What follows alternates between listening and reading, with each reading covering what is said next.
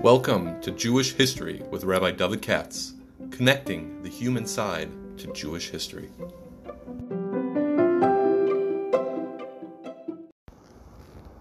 For sponsorship opportunities or to support this podcast, please visit our donate page at www.support.rabbidavidkatz.com. Hi, it's Sunday afternoon, middle of the afternoon, and I'm going to do the podcast bio today. Happens to be, today is being sponsored by Zev Radin and family, because it's the father's first yard site, Alex Radin's first yard site. And Zev and I were considering who to talk about, and then it occurred to me last night to his father, whose yard site is today, was one of, you don't see, the Schneider boys. That is to say, he was of Schneider's yeshiva for a while after the war, as we shall see. And I don't think most people in America even know what I'm talking about. It could be, for all I know, even in England, they're not too sure anymore, let alone elsewhere. Somebody, Moshe Schneider, is a person from yesteryear, and that's how I want to talk about today. And you'll see how it intersects with the life of the Nifter of Alex Radin, who we all in Baltimore knew very well. So let me get down to business. I'm talking about Moshe Schneider, who lived to be about 70, so 1885, 1955, something like that. You know, those years. Early, let's put it, first half of the 20th century. A very unusual character. Character is the word for him. He was a character. Now, as you'll see what I mean in a second, I would, in my opinion, identify him, classify him, the first of the BT yeshivas, and I don't mean that in a bad way at all. I mean it in a good way. First Baal Tshuva yeshivas, which have become such a ubiquitous part of the Litvish yeshiva world in my lifetime, even though theoretically the Lithuanian yeshivas, being so elitist, always have kind of a conflicted sort of attitude towards that. So let me get down to brass tacks. Our hero was a real Litvak, born near Vilna in the 1880s, you know, and that time, from a very frum background. You know, the parents were poor. All of his life, this guy was poor. Because he wanted to be. And, you know, that type, not interested in mumming. And frum parents and all that sort of thing.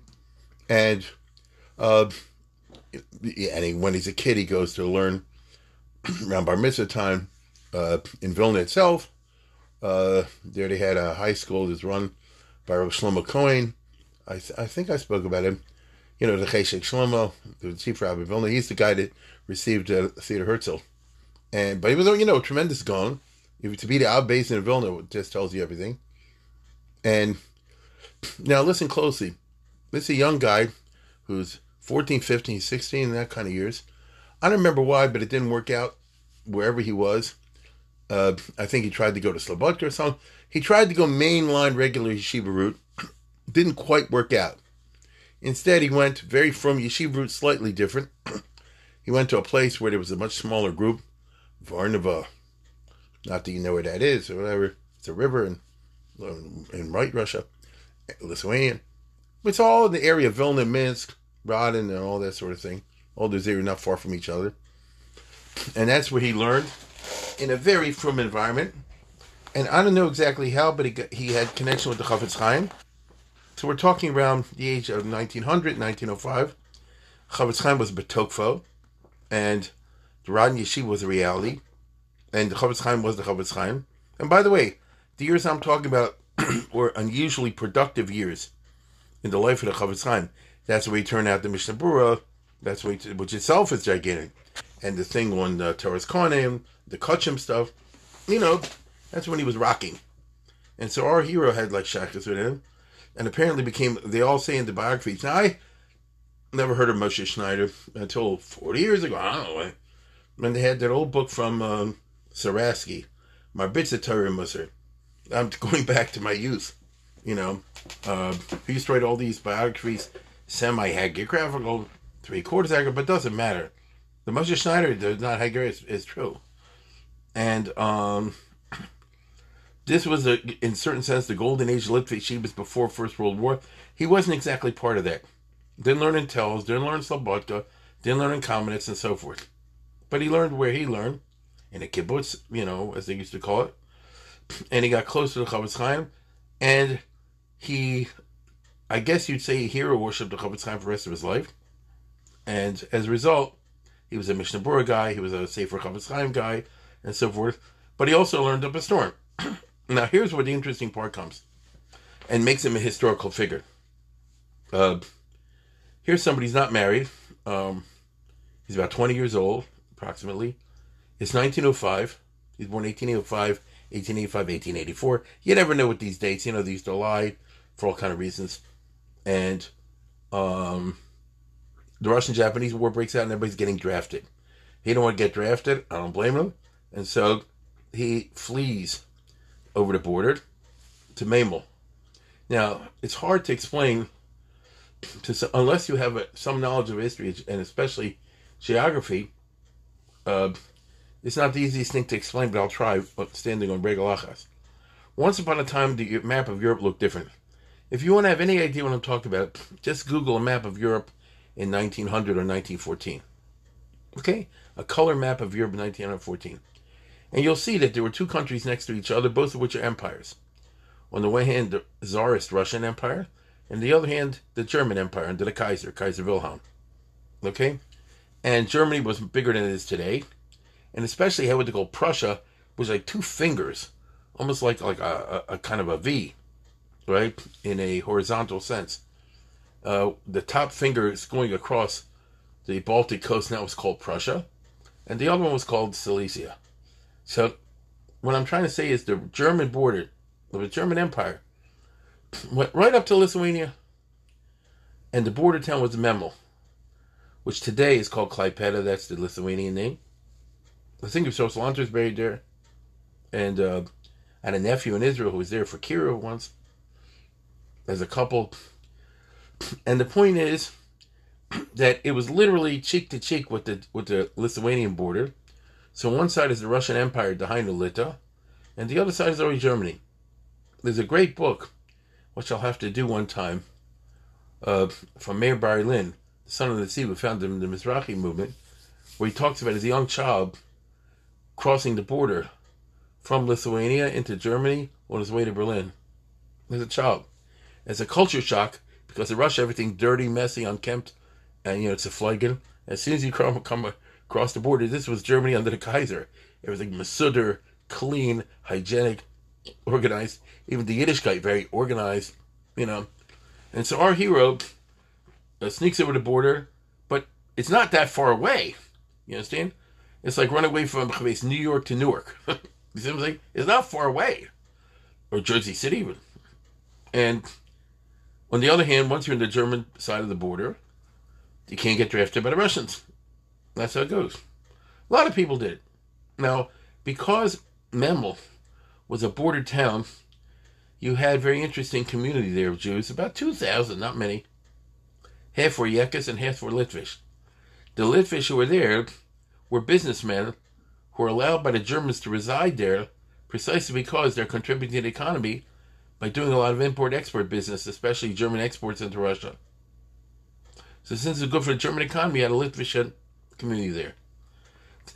That is why Rishon Salanter spent a fair amount of time in Memel in the 1800s, because of the Litvaks. What I'm trying to say is it's almost like part of Lithuania. It's just over the border. That's where our hero was, to escape the draft. Now, the thing is like this. The story goes, I don't know if the story goes, it could be true, probably is, that when he was in Memel, so first of all, the Litvish over there, as the Germans, are, if anything, Torm Derech Eretz, if anything. In other words, they were, I would say, observant, but they wanted their children to have a good secular education. And there wasn't much in Memel by way of a quality Torah education. Okay? Our hero is in Memel, and he's starting to figure out how to do what all these Jews did, which is go to the United States. These are the peak years when hundreds of thousands, every year 100,000, in the first decade of the 20th century, went to America. It's 100,000. Okay? That's a huge number. And he was going to do it and become a rabbi or something like that. But the story is that he met a Hasidic Chabad guy there, and the Chabad guy told him, who, if I remember correctly, was influenced by Yisrael Salanter or something like that. It's a wonderful story.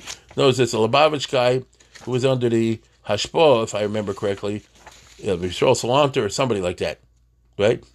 It's funny. And he basically said to our hero, who you could tell was the very idealistic type. He's very frum, extremely idealistic. And by that I mean he wanted to do things l'shem shamayim. In other words, he's trying to copy the Chofetz Chaim. That was his hero. And as you and I know, that who the Chofetz Chaim was. Okay? That is who the Chofetz Chaim was. Yeah, the Lubavitch guy was influenced by the Alter of Kelm. So that's a great story by itself in terms of crossing the borders. Incidentally, Dessler, Yerav Dessler, who's a Kelmer, is into Chabad, right? You get it? There's this Eruv Tchumen is interesting. And he basically said like this, what do you want to be another rabbi for? You should go be Mizakeh a rabbin to the degree you can. And for some reason, that hit him. And the result was, they decided to devote the rest of his life to chinuch and making yeshivas. Now, it's very interesting historically, because we're dealing now with the first decade of the 20th century. And if we look back in retrospect, we'll see that the Litvische Yeshiva had formed and crystallized by 1900. And then starting around 1900, it already became something of a missionary movement. Many people do not know this. I saw that my good friend Farm Chatter has on today, the guy who wrote the book, The Golden Age of Lithuanian Yeshivas, Professor Klebansky, who did a good job. And he's writing about the Lithuanian yeshivas, I guess in the 20s and 30s, but he has a background. And if you don't know the subject well, and most people don't, that's the book to read, I would say nowadays. It just came out. And, no, it was the English edition came out. And already, I would say, starting around 1900 or so, they were already ufarapsa yamav akem mitzvot v'negba. That the Litvische yeshivas, who were not unaware of the fact that they were the sole institution, certainly in the non-Hasidic world, that was capable of holding on to the allegiance of young people and convincing them to stay frum in the teeth of all the modern culture and European civilization, which was sweeping the world. You have no idea how powerful this was prior to the First World War, because the First and Second World War killed the romance of this. The world was a great place in 1914. Every day in every way, things are getting better and better. It's like Disneyland with that progress of, man, they really were making progress Yom V'Layla, and they hadn't broken down any big wars, and things were getting more civilized, and the Europeans ruled the whole world, and the economies were really, they had their issues, but they basically were tremendously prospering, and the money was good around the world, and there was no crisis, and so things were great. So you could say that the European culture is delivering Yemos HaMashiach right here and now. After all, what do you need? Peace, prosperity. The Rambam, I always like to say, the Rambam says, there are people who are idiots who think that the impossible is possible. They think at the time of Mashiach, you can just grow things on trees and eat them right there. That you can go to a store and just buy baked goods. Things like that. You'd be able to walk into a store and buy a whole suit. Well, we are way past that. So the Rambam lived in the 12th century. His idea of material prosperity around the time of Mashiach was a joke compared to what you already had at the beginning of the 20th century. You see? And it was only getting better. And so, a lot of people, even from, say like this, Limude Kodesh is okay, but you got to get a good Limude education anyway. That's the culture you want to be familiar with. Now, our hero had zero Limude wasn't interested. He's more a Chofetz Chaim type guy. I'm talking about the Chofetz Chaim, not Chofetz Chaim Yeshiva. Yisrael Meir Cohen of Radin. And they're all anti-Western culture and so forth, which was wreaking havoc among masses of Jews. And therefore, he basically wants not Torah Derech Eretz, but Torah B'li Derech Eretz. I would say that would be the slogan of his life if there was such a thing. Someone who was a champion of Torah b'li derech eretz. Torah only. And so he, growing up in that world, saw very early on, and this is a real godless in his part, I'm talking about the first decade of the 20th century, whatever's going to happen in the 20th century, wherever fate will cast him, the only thing that works to, number one, keep people from, and number two, make people from. They say it seemed almost impossible at that time. I'll tell you right now, the front people say like this: whoever is not off the derech yet, maybe we can hold on to. Whoever's already gone off the derech, forget it. Kol ba'el lo yeshuvin zuminas. You know, if somebody came down from, there's a snowball's chance in hell the guys are going to come back. And here's our hero who says like this: you don't give up anybody, and that's only a sign of lack of confidence in our own program. And if you have a yeshiva in the right way, you make this appeal and that appeal, you can bring a lot of them back. This was like really unheard of at that time. And so the long and the short of it is, do I ask anybody anything? He said, I'm going to make a yeshiva here in Memel. Now, the guy was broke. And, he didn't have bachrim or anything like that. But he started. The local Jews, weren't crazy about it. But all of his life, wherever he was in a situation where he dealt with, I would say, Orthodox Jews, using the word Orthodox very widely. Traditional Jews who were opposed to his programs, but nevertheless had a good Jewish guilt complex. So he could, pound on that. And so here you are in Memel, where the parents want their kids to have a good public school education. Of course, they should be observant as well. There's a guy who says, I'm starting an afternoon program, so school's over at 2, from 2 to 4, eventually 2 to 6, eventually 2 to 8, we'll have yeshiva-type learning. And not only that, but he's going to go and talk to each boy, say he should really drop out of public school. See? It's not what the parents wanted. They got angry at him, so forth. But he developed early on what they call hishtavus, which means, like the Novarticus did later on. Very much like a Novartiker type, which is you learn to display, what's the right word? No emotion at the criticism. You don't let the criticism get to you at all. You remain impervious criticism. Because I know I'm right, and if everybody else says I'm wrong, they're all wrong. That's it. There's nothing to talk about. Okay? Along the way, he wrote back and forth. The story is, he wrote to all the Gedolim and says, I'm looking to get married. I don't have any money. I have no yichus. I have no position. Well, he didn't get too many letters. Well, he got one from the Chafetz Chaim son-in-law. Chafetz Chaim knew him. And they proposed a girl who was a Yesoma. And he said, I'm only interested in marrying a girl if she's willing to live Paspa Melech Tochel, by Mamsur Tishta, and the main thing should be the yeshiva that we're going to build together. And so, in other words, I'm only interested in somebody's in for Mesiras Nefesh. And that's what we got. So don't ask me for jewelry and so forth. And he started the yeshiva there. Now, how do you start a yeshiva? The answer is, I rent a room, and I say I'm in business. And I'll start with one guy, however long that takes, and then I go to 2 guys. And after I have 2 guys, I go to 3 guys, and to 4 guys, and so forth. It's that way. You see? It's that way. And he was already doing this in the years just before the First World War. They actually started to build something up. Now, he even got guys who were running away from Poland, running away from the Russian army. He says, listen, you're over the border anyway. Here in Prussia, come to my yeshiva, Now, obviously, I'm sure, throughout his life, for every 10 guys he talked to, probably 7 or 8 turned him down, but 2 did not turn him down. Even if you talk to 100 people and you get 1, that means if I talk to 1,000 people, I get 10. That means if I talk to 10,000 people, I get 100. It's that way of thinking, which most of us aren't ready to do. You see? That's what makes such an interesting character. Yeah. He had this iron will, and he's very frum.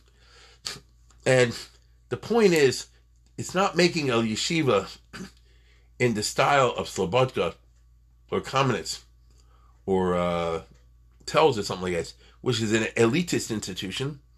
But on the contrary, what you're doing is you're taking in guys that ordinarily wouldn't enter an yeshiva in the first place. And that unless they go to yeshiva, they're not going to be frum. Now, your main goal is to make them frum. which means a lot of Musar schmoozes and a lot of Yerushalayim stuff, but also plenty of learning. Okay? The Musar is Hispilus, screaming and all that, but also plenty of learning. And from every 10, 20 guys, like I said, one of them will be very good in Gemara. Maybe 19 won't be good in Gemara, but the rest of their life they'll be they'll learn Mishnah, so, whatever. And again, I say, if every 20 guys, one is good in Gemara, then if I have 200 guys, then I have 10 good in Gemara. If I have 2,000 guys, then I have 200 good in Gemara. You understand that way of operating. So it's very interesting. Now, he was in Memel, but he wasn't a German citizen. The First World War broke out in 1914. And Memel was actually in the front line for a short while. The Russians invaded East Prussia, and they got in a certain amount, and then the Germans wiped them out. It's called the Battle of Tannenberg. But even so, the whole life went upside down because of the war zone. And being that he wasn't a Russian citizen, he was a Russian citizen, him and his wife, so they were imprisoned as enemy aliens. Now, this is interesting. We're dealing here with the First World War and not the Second. In the First World War, it was the Kaiser's Germany, not Hitler. And in the First World War, I would even go so far as to say that the Torim Derech Eretz Jews, the Yankees, had a certain influence with the German government, which they cultivated very assiduously. Especially Rabbi Ezra Monk in Berlin, but he wasn't the only one. And so they made it their business to know the German officials. I think they're very good at the lobbying. Discreet, but effective lobbying. And one of the things they did was to try to get people like our hero out in the bed to say, listen, this guy's a rabbi. He's not a enemy spy or anything like that. He's just a very, very firm type guy. No politics whatsoever. And so they moved him from this place to that place to that place until they finally let him go. It took 3 years. And wherever he was, this amazing guy, wherever he was with his family, he immediately says, okay, I'm in some kind of refugee camp or a semi-prison. Let's organize a minyan. Let's organize a shir. Let's organize a yeshiva. Learning classes. Let's organize the kashrus better. Let me get special men from the German wardens to help with the shechita. It was, indefatigable. You could tell a whole story just by that itself. He moved from this place, to finally, the Yankees got him out. Because, in other words, by 1917, they say you're free, you live wherever you want. Because everybody knew in Germany, the Jews are not Russian spies. They're not pro-Russia. All the Jews wanted Russia to lose. You understand what I'm saying? The Jews wanted Russia because there was Tsar Nicholas II, as an anti-Semite. His soldiers massacred and raped and killed, right and left all the Jews. Everybody wanted the Germans to win. So you don't really have to worry about a Jew. It's interesting. See, even the German bureaucracy eventually was minded to that. But meanwhile, his frameworks all kept getting shredded. So he moved to Frankfurt. Isn't that interesting? In 1917, he moved to Frankfurt. Frankfurt is the headquarters of the Breuer Kehillah.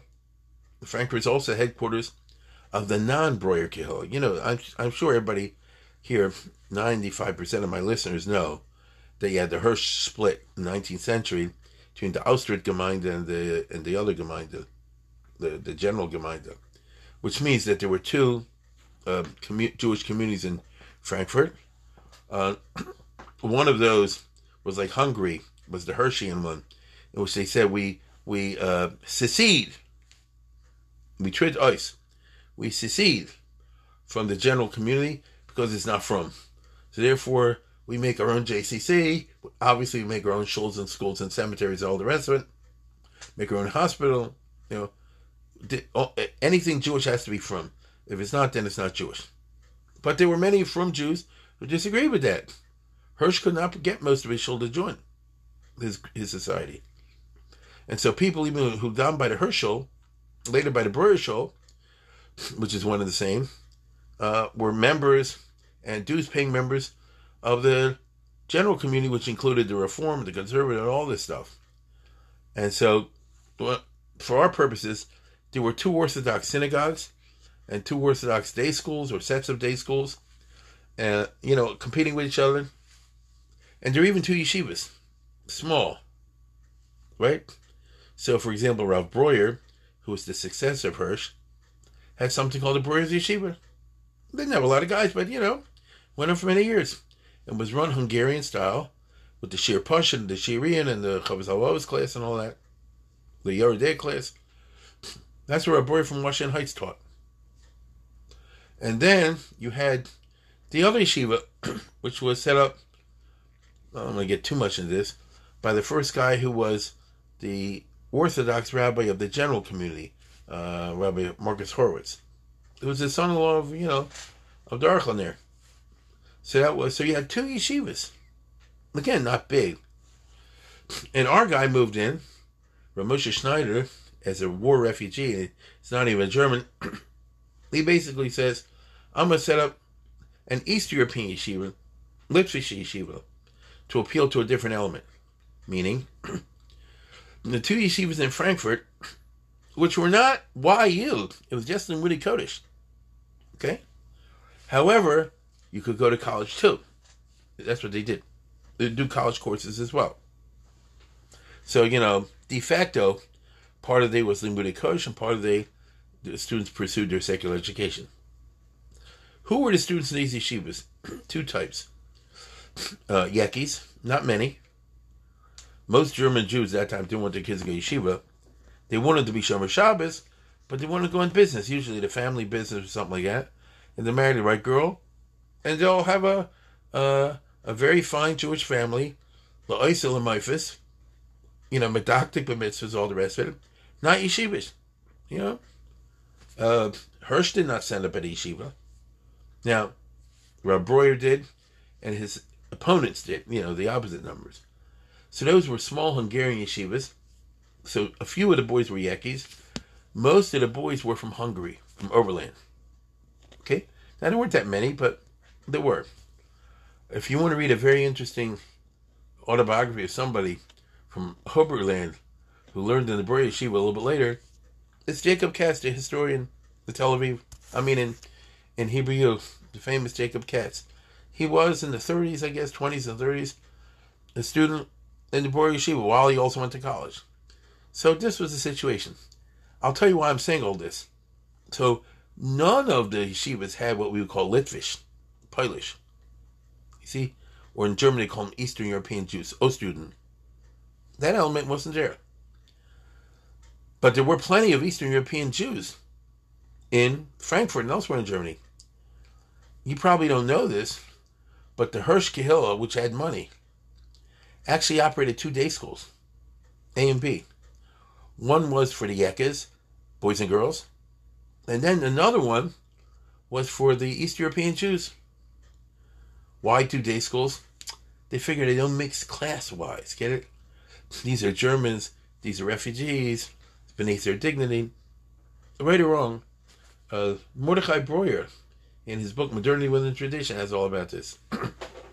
And the Yekas were sufficiently generous, I'll put it, if that's the right word. They funded 2 schools. Basically, what you think is like this: I'm willing to pay for another day school that'll take all the kids I don't want to be in my kids' class and put them over there. You know what I'm saying? It's a certain racism. Okay? It's a certain racism. It's equivalent to somebody like this: I'll pay money, there should be a school, all the black kids should go to that school, they won't be in my kids' class. It's a certain racism. You understand? This was Jew on Jew. Be that as it may, our hero, moving from Eastern Europe to Frankfurt, when the First World War was still on, he says, Rav Chashavakli, there's no place, there's no opportunities, there's a niche here for yeshiva, for Eastern European Jews, my kind of guys, the ones Litvisha, Polish, talk our kind of Yiddish, and so forth. And so he, after a year or two, he set up a yeshiva in Frankfurt. Again, always starting small but growing. Torah Emes.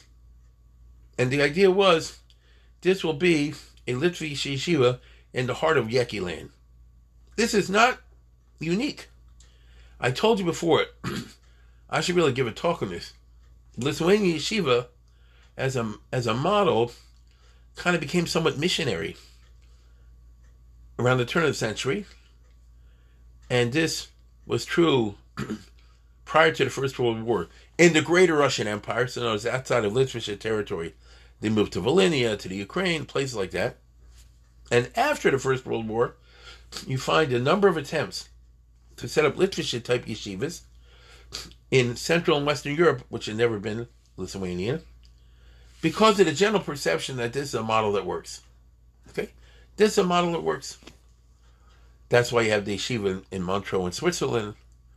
Chanan Wasserman's son, what was it, and the other guy made one in Strasbourg, there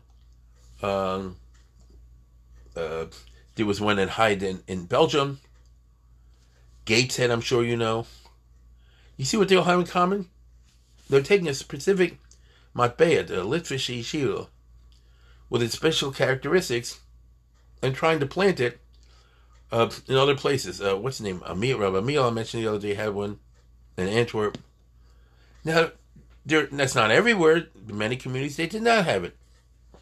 But you generally see that had Hitler not arisen, it stands to reason that more and more of these literature type yeshivas would have popped up here and there in all the Western European countries. It's a very interesting phenomenon.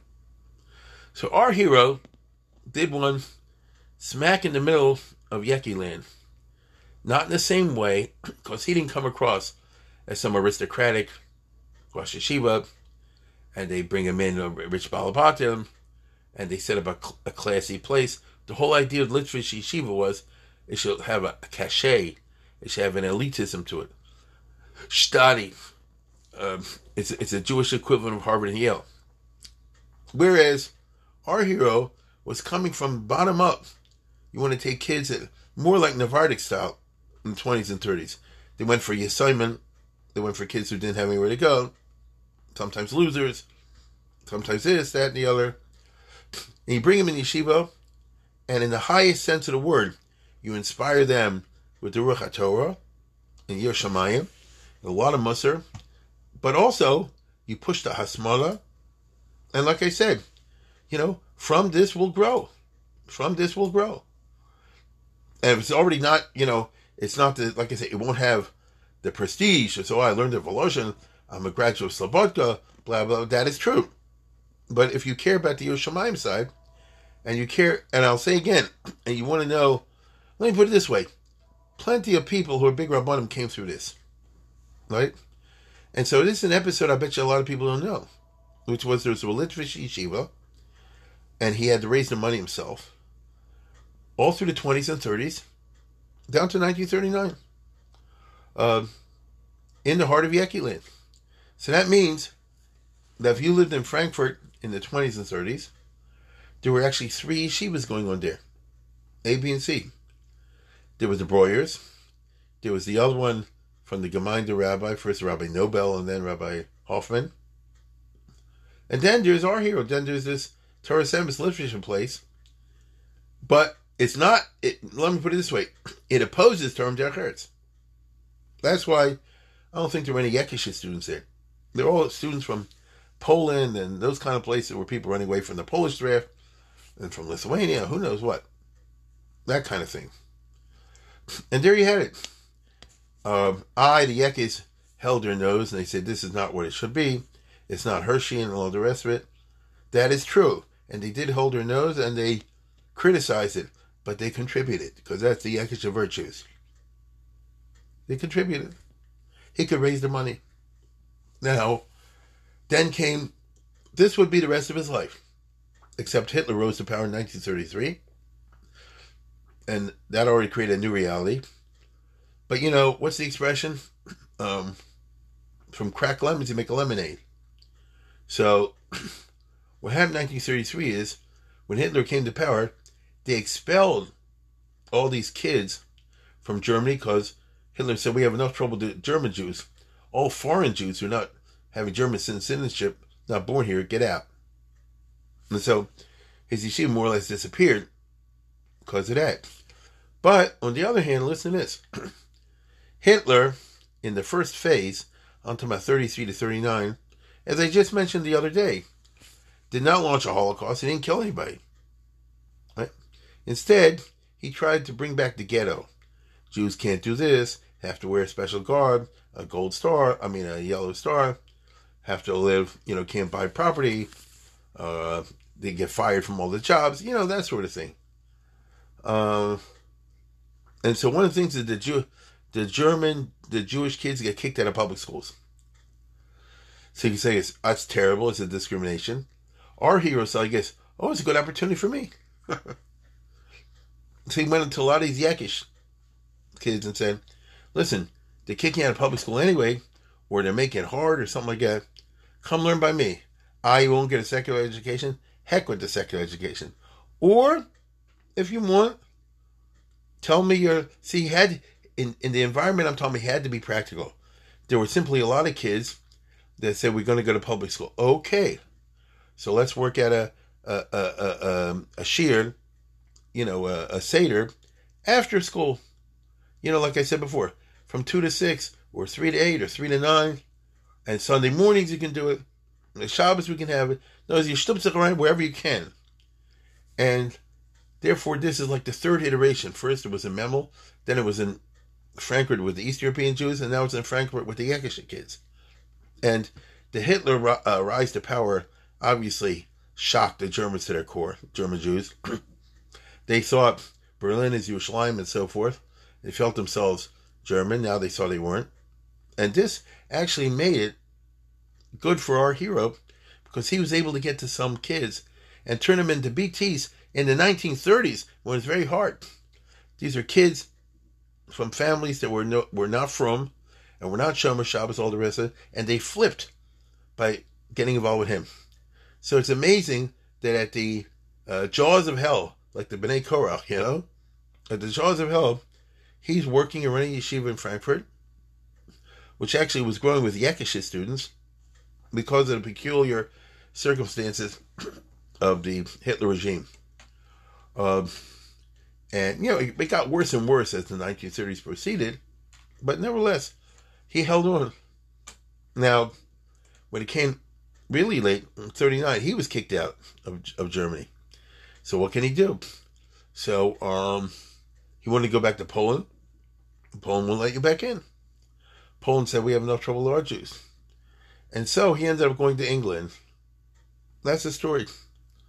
So let me see. Started in Lithuania, ended up in Memel, then in Frankfurt, after those detention camps in World War One. And now Frankfurt went to London. This is in 1939, just before the war. The British government, many people don't know this, probably in England they do. The Chamberlain government, Neville Chamberlain, is the one that signed the Munich Pact with Hitler. But they knew that they had done something not right. And I think they had a certain guilty conscience, to a certain degree. And therefore, in 38, 39, they let in a bunch of Jews into England, including a lot of from Jews. As I say, this is not so well known. Neville Chamberlain's father was the one who offered Uganda to Herzl. He didn't come from what I call anti-Semitic background in the classical sense. I remember Chamberlain had a Secretary of War. The War Department was under a Jewish guy. And it's just an interesting story. And the Home Secretary was Samuel Hoare, who's usually considered one of the arch appeasers of Hitler, which was true in the late 30s. But he kind of came to see that he was wrong. And I don't know the details, but I've seen over here, but what's his name got to him? Rabbi Schoenfeld. And they were able to bring a lot of guys over. And it's quite a story, because Schoenfeld would go to the Home Office and say, we want to bring this guy over. Under what category? We already have enough tailors here. All the rest of it. This guy's a census maker. There aren't any census makers in England. Okay. Like that. And he got our hero in. And as soon as he came to England, he said, okay, we're going to start a yeshiva here. You see what I'm saying? In other words, you never let yourself get knocked down by the wave. You always pick yourself up, which is quite a story. Because in 1939, things were terrible for the Jews. And he got there just when the war's about to begin. He landed in London. I remember he set up a yeshiva right away in some little house with one student, and then he got some of his students. He got the Home Office to allow some of his students from Frankfurt to get to England. And There were some other kids from Czechoslovakia, Vienna. They got them in. And next thing you know, he has yeshiva 70, 80 guys in London. 1939, 1940. It's the Blitz. You see? And he ran a yeshiva in London, England, during the war. Now, who does he get? To say the word dregs of society is the wrong word, but not entirely. He got kids from Chashuva families like Sternbach. He also got kids from the opposite side of the tracks. And there are many stories that, he would go and talk to a kid who maybe was in the underworld, or was, living a reprobate life. And, and he would work on the guy and talk to him and try to win him over. And eventually he would. I'm sure there are plenty of people he did not. But his slogan was never say die. There's a famous story. I remember Sarasky have it. That what do you call it? That there was some kid that Rabbi Schneider was talking to somebody in the street, and some kid, very close to the big way, went, whistled, and he said, "Hey, come here, Rabbi." And he did. And the guy who was talking to us says, "Where's your covenant of terror? You let some little yutz like that make you go across the street and then have the time?" And he said, "Remember the advice of Rechavam." Meaning, when Rechavam and Yeravam, when the people said, given our demands, and the wise counselors of King Solomon said, if you're their Eved today, you'll be the Melech tomorrow. So I'm willing to walk across the street and talk to the kid. Eventually, I'll get him. And he did. You see? So in other words, he is very unusual, because what I'm describing was not done by the Alter Slobodka, by the Panovizharov, by Rabban Kotler. They ran a different system. And they ran a different way. They weren't into chasing after BTs and trying to flip people. But Rav Moshe Schneider was. That's why he was a Litvish Rosh Hashiva, and he insisted everybody talk Yiddish and all the rest of it, but not the same way the others were. He was his own model, more of the Chavetz Chaim way. Even though Chavetz Chaim wasn't exactly that way either, but more the Chavetz Chaim way. And he ran, and I remember they had all kinds of adventures. Half the students in yeshiva in the beginning were actually from Germany and Austria. Well, the British Home Office, when the war started, said like this: enemy aliens. And I'm sure there are people in England listening to this right now whose relatives, especially Yankees, had to spend time. I remember Rabbi Elias was on in British concentration camps, get it? For enemy aliens, because that was mindless bureaucracy. All those in Britain who were Germans were rounded up as possible dangerous people and put into special detention camps. World War II. Well, if he's a guy, I get it, but why a Jew? Well, he's born in Germany, so that makes him a German. It took a while for the British to get in their heads, that these Jews are different. And some of these guys were deported to Canada, Australia. I read this book, I think I told you, not long ago. I bought that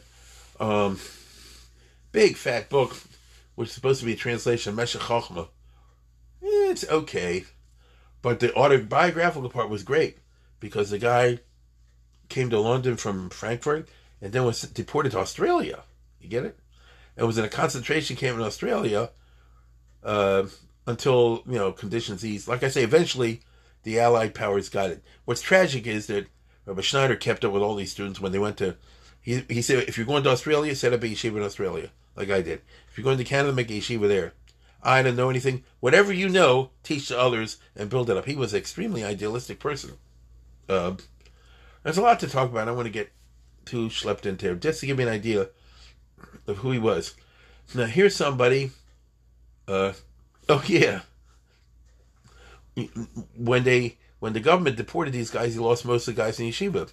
So he sent out guys from yeshiva to go draw others, including there were young guys, British kids, who were working on defense installations, like helping build up army bases and sandbags and things like this. And Rabbi Schneider said, I guess, what are you wasting time with this guy yourself? Come and learn Torah. And the authorities didn't like it, and other Jews said he's a traitor, and he's bad news, they should be deported. The Jews said that. Listen, me Kamcha Israel, I'm sorry to say it. And he was going to get deported, maybe even locked up, as somebody who's damaging the war effort. This is the Churchill government. They didn't have no time to play games. The Germans were at the front door. England had to be very tough. The only thing is, Chief Rabbi Hertz saved him. He went to the British authorities, who he knew well, the Hertz Chumash. And he said like this: he's not an enemy alien, he's not an enemy of England, he's just Meshuggah from.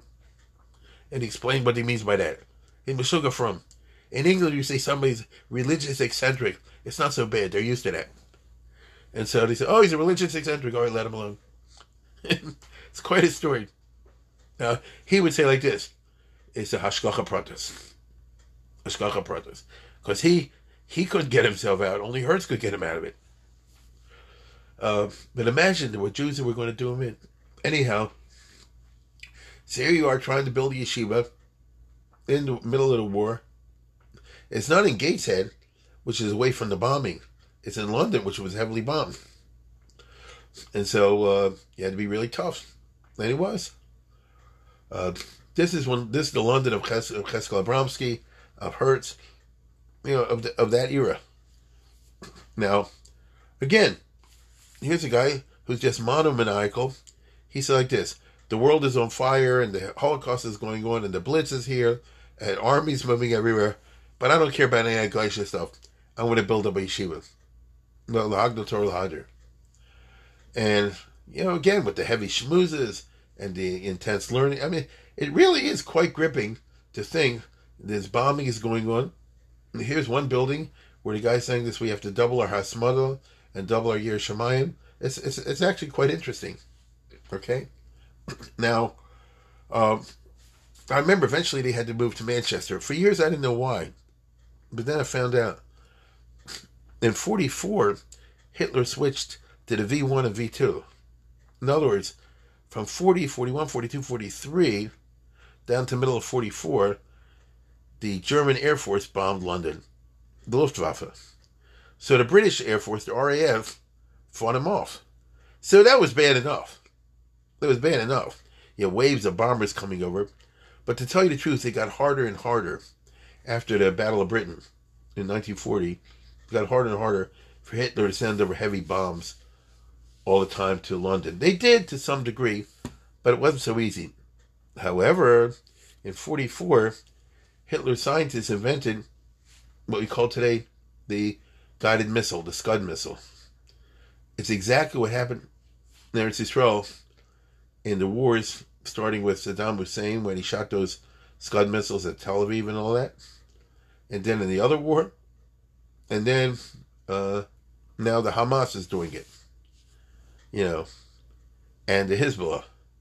You send rockets. They send them up, they come down, and they blow up whoever they blow up.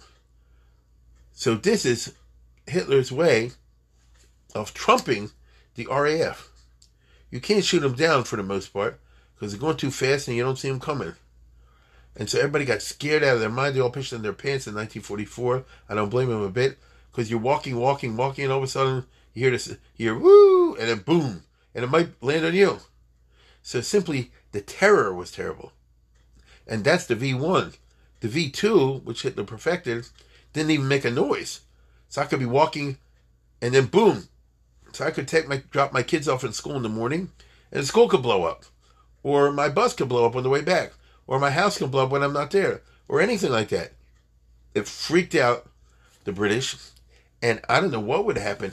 It's Min HaShamayim that Hitler did not invent this earlier, let's say in 42, 43. Chas v'chalil. I don't know if London could have handled it. This is a parsha most people are not familiar with today. The good news here was that Hitler perfected it right around the time of D-Day. So in other words, around June of 44, that's when he came up with these weapons, which he called the V1 and the V2. I forget what it stands for, revenge or something. And that's exactly when the Allied armies landed in France. And the launching sites had to be close. So it had to be in Belgium, France and Belgium, near the coast. And that is what the Americans and British were able to take over. So practically speaking, From June to September, October, something like that, of 44, it was hell. But by the time you get to October, it's all over. Because the Allied soldiers have conquered the areas that the Germans needed to be able to shoot those rockets.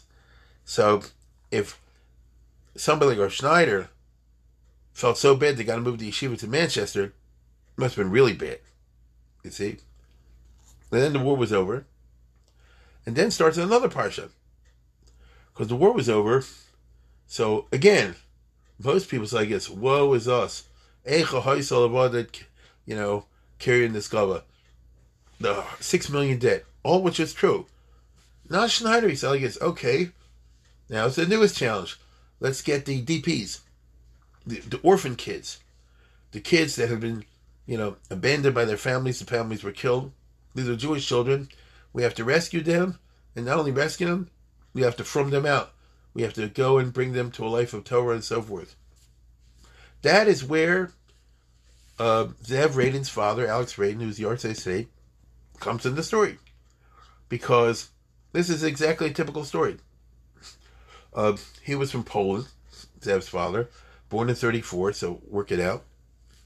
And he survived the war only by, the parents gave him to a Geisha family, that kind of thing, you know. His father was killed, but his mother survived the war. And so they would collect him after the war. But he grew up, you know, with no knowledge of Yiddishkeit because he had, you know, been forced to prevaricate and hide in that way. There were many kids like this. And they found out you could get to England and go to this guy. Well, what happened was, Rabbi Solomon Schoenfeld, who I never spoke about, who, let's put it this way, he's a hero of the Hatzalah. He was a strange guy, but he's a hero of the Hatzalah.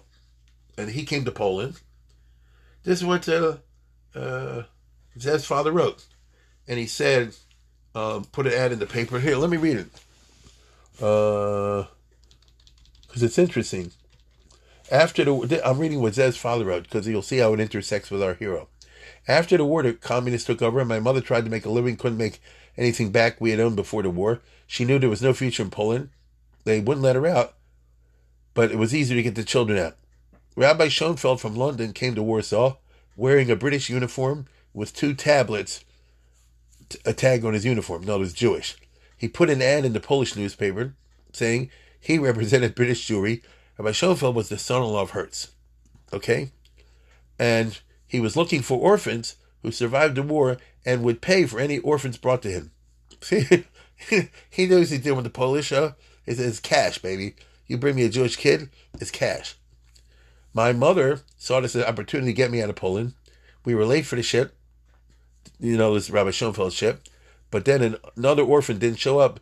So Dr. Schoenfeld gave me the orphan's name and told me to walk on the ship's plank and pretend to be the other kid. I was 13 with no father. I left my mother and sister not knowing if I ever see them again. And then they set sail from Germany. And he came to London in 1947. Now listen to this. Came at 47. We disembarked in Edinburgh in Scotland and were sent by train to London. We arrived in Charing Cross Station on a Friday night. So it's Friday night. And they're going to get on buses. You see? Friday night. And these are a bunch of kids, orphans from the war. And now they're going to be iced to tail. They're going to be divided up. Some go this way, some go that way. All these years I had lived with a Christian family, and I had forgotten what Shabbos was. Rabbi Schneider's son from Yeshiva Torah Sambas, Gedalia Schneider, was waiting there, even though it was Shabbos. In other words, it's far away from his neighborhood. And they're going to bring all the kids back on a bus. And he said there's like a certain pikuach nefesh spiritually, and so he's going to take them on the bus to the front place.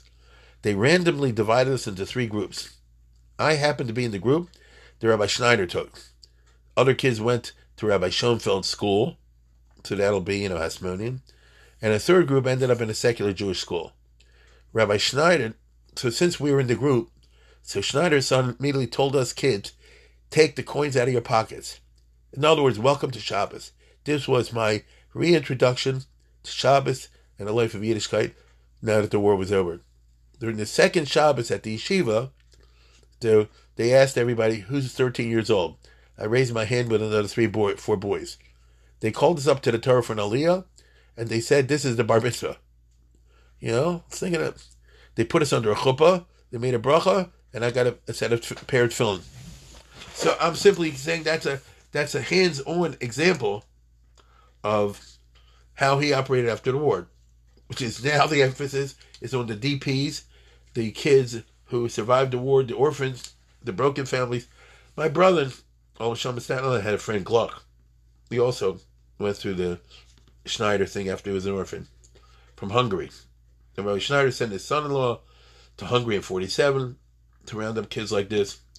So basically, what you're doing is you're taking the jetsam and flotsam of whoever survived the war, and you're saying, but each one is a Jewish kid, different, somebody we want to work on, and it's worth saving, and I don't care what country you're from, and come to London, they'll put you to our place.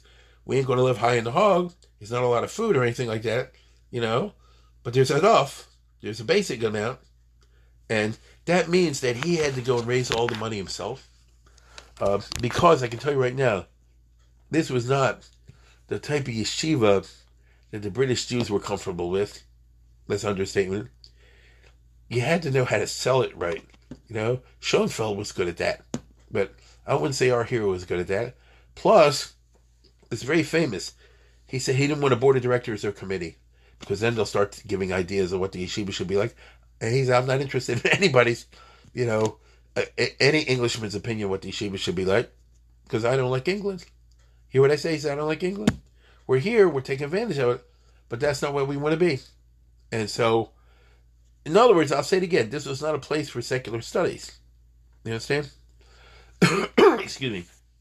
And so the result is that he had to swim against the current to build a yeshiva, to recruit the kids, to bring them over, to raise the money for everything, food, clothing, shelter, and he did. And he cared about each kid. So in other words, this kid might need extra money for this or that, especially after the Holocaust. You can imagine the emotional type situation.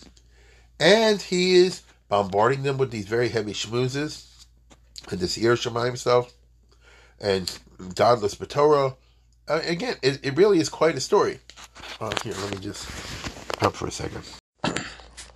I had to interrupt it for a minute. But what I was saying was that he had to do everything himself, which is quite a story. And obviously that ruined the health. That's how these things go. Now, I always wonder, and he kept the yeshiva in London until he died. He didn't want to go to Eretz Yisrael, apparently. He was super anti-Zionist. I think, if I remember correctly, he was like Satmar, you understand? Which is just interesting.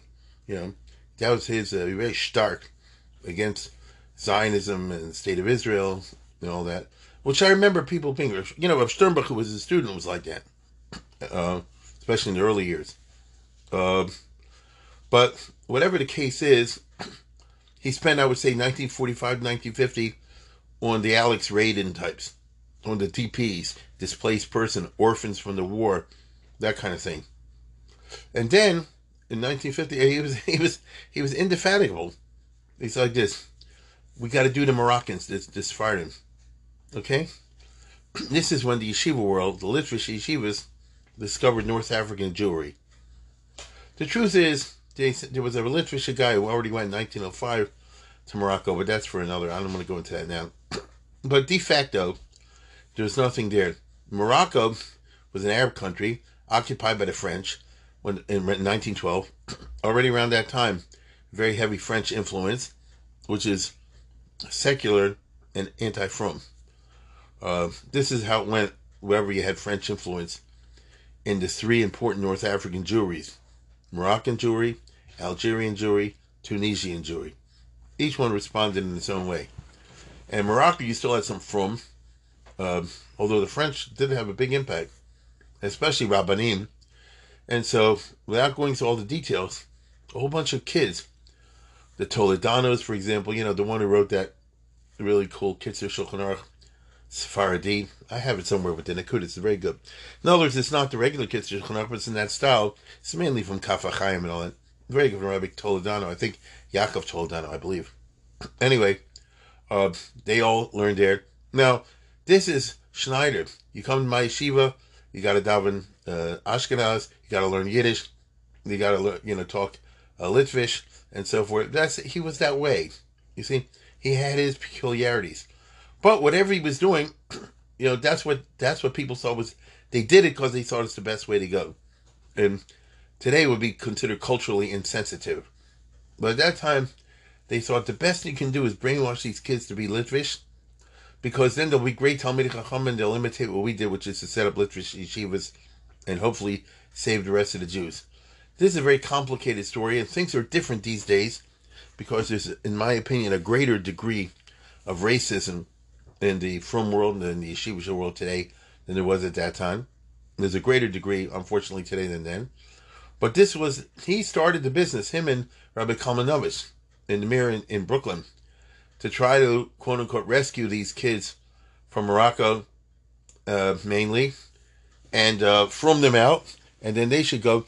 I mean, in my youth, I remember guys in Lakewood and elsewhere who were Moroccan, and they knew how to learn very well. But they're telling me to Rav Shneur Kotler, things like that. And, they knew all the yeshivish sprach and all the rest of it, with an accent, of course. And, that was the system. But nevertheless, what's the reason? What's his idea? I'll train these kids, then they'll go back to Morocco and set up yeshivas and make a Tchis HaMesim of Yiddishkeit in Morocco. And then we'll spread it to Algeria, and then we'll spread it to here. In other words, he was indefatigable. Basically, life was one big battle against the Yetzer Hara, one big battle to push Torah back, to restore it. As I said before, if you think it's too late, you're just giving in to the blandishments of the Yetzer Hara. There's a Gemara like that in Pesach, in Megillah, which always reminds. Hold on one second. Yeah, here it is. It's in Megillah, Vav Amud Beis, page 6, and it's very interesting because this reminded me very much of Moshe Schneider. The Gemara says over there that if you see things that are on a roll in a bad way, if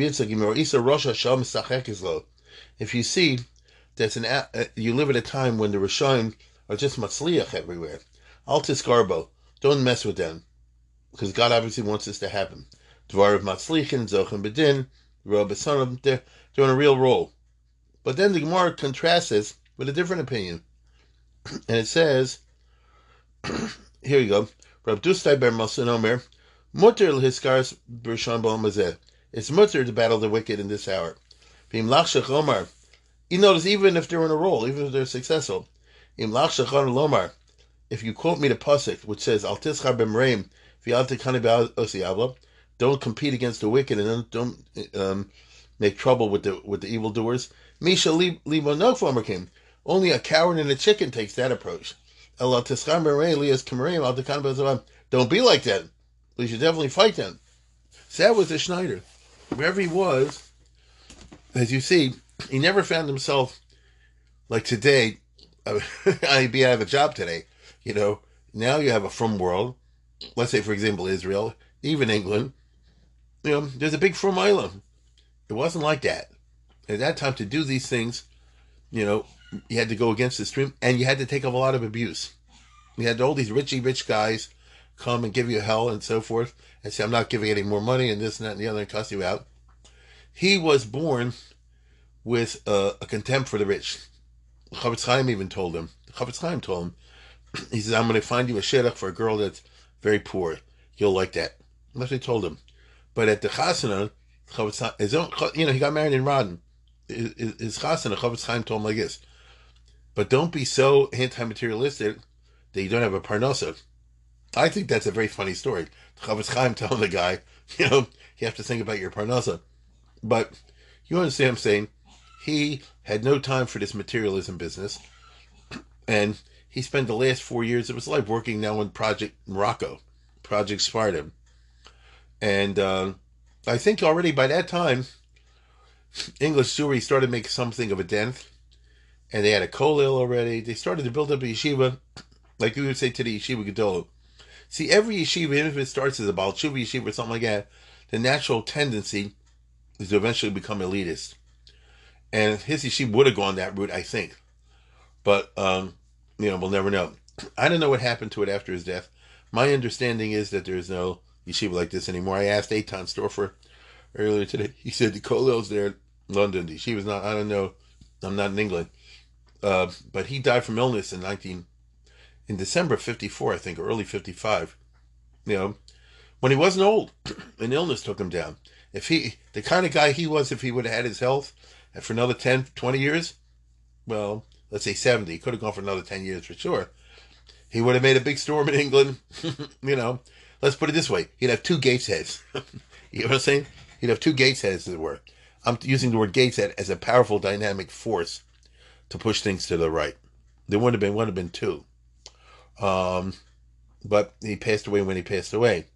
So, I did this today because it's unusual. See, he was a Litvish Rosh Yeshiva. That is to say, he was Litvish, they had a yeshiva. But not the same way the others did. They didn't have the same kind of elitism. The same kind he gave all the shiurim and all the rest of it, but that wasn't necessarily the ikr. The ikr was to build up the Yerushalayim, to make Israel from, to want to learn Torah Lishma, in the most intense and highest way, and to play with people's minds. He would say, put their minds back on the right track. You understand? By him, the ikr thing was to get a hold of somebody's mind and put in the right path, since the whole 20th century was about doing the opposite. So it's really a very unusual personality. And he had a lot of stories. I don't have time to go through all the stories. A lot of stories. By the way, I still remember his wife, who he met, was very frum, Chofetz Chaim B'Desherach. When her father died, she was a Yisoma in Rodden. She said Kaddish for the father and Shul. There's always a question: should the woman say Kaddish for Shul? And the Chofetz Chaim told her she should say Kaddish for her father, which was always interesting. And I remember another story, also, which is really cute. And that was that somebody said, you're putting yourself out too much, and you're lowering your dignity, and you're going to extremes and things like this. Hold on, let me find it. Hold on a second. Okay, it took a while. I haven't seen this in many years. Here's Sarasky. 1 second. Son of a gun, I still have it underlined. I still have it underlined from long ago. Listen, can't believe it. It's before the highlight. Listen to this. Margale Bapule, so he used to tell over the following Maisa, B'Yisrael Salanter. And by the way, this is written in a super frum book. Marbitza Torah Musar. This is as frum as they get. L'saper Eich Amar B'Yisrael Salanter Leisha. The B'Yisrael Salanter once said to his wife, to Mrs. Salanter, Keshehich Mitzbeno, V'nasa B'Handis B'Peterburg. One of his kids went off the derech, the Yisrael Salanter's kids, and he became an engineer in Petersburg. I think this is a little bit wrong. I think it was really a mathematician in Berlin, but it doesn't matter.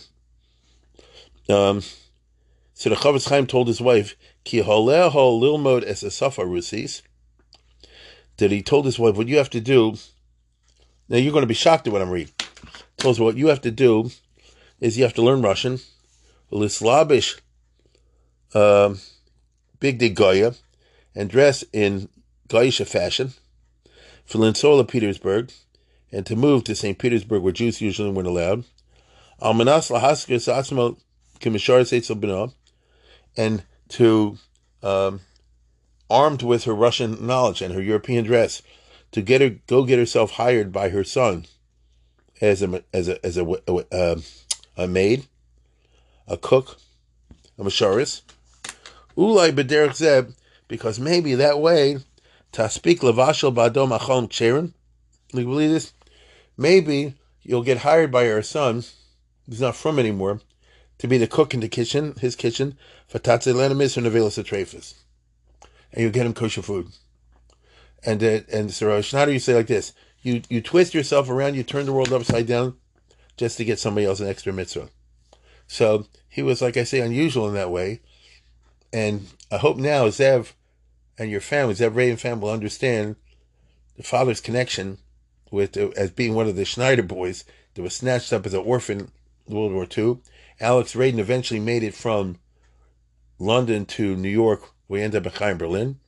A whole bunch of stories. And that's where they're from. Because the people, especially in those years, if you had a yeshiva education, you have a shot. If you didn't have a yeshiva education, very rare that someone would stay Shomer Shabbos, because the trend was all the way in the other direction. Anyway, I've gone long enough with that. I'll thank the Radin families for wishing them the Neshama Aliyah, and I'll call it a day.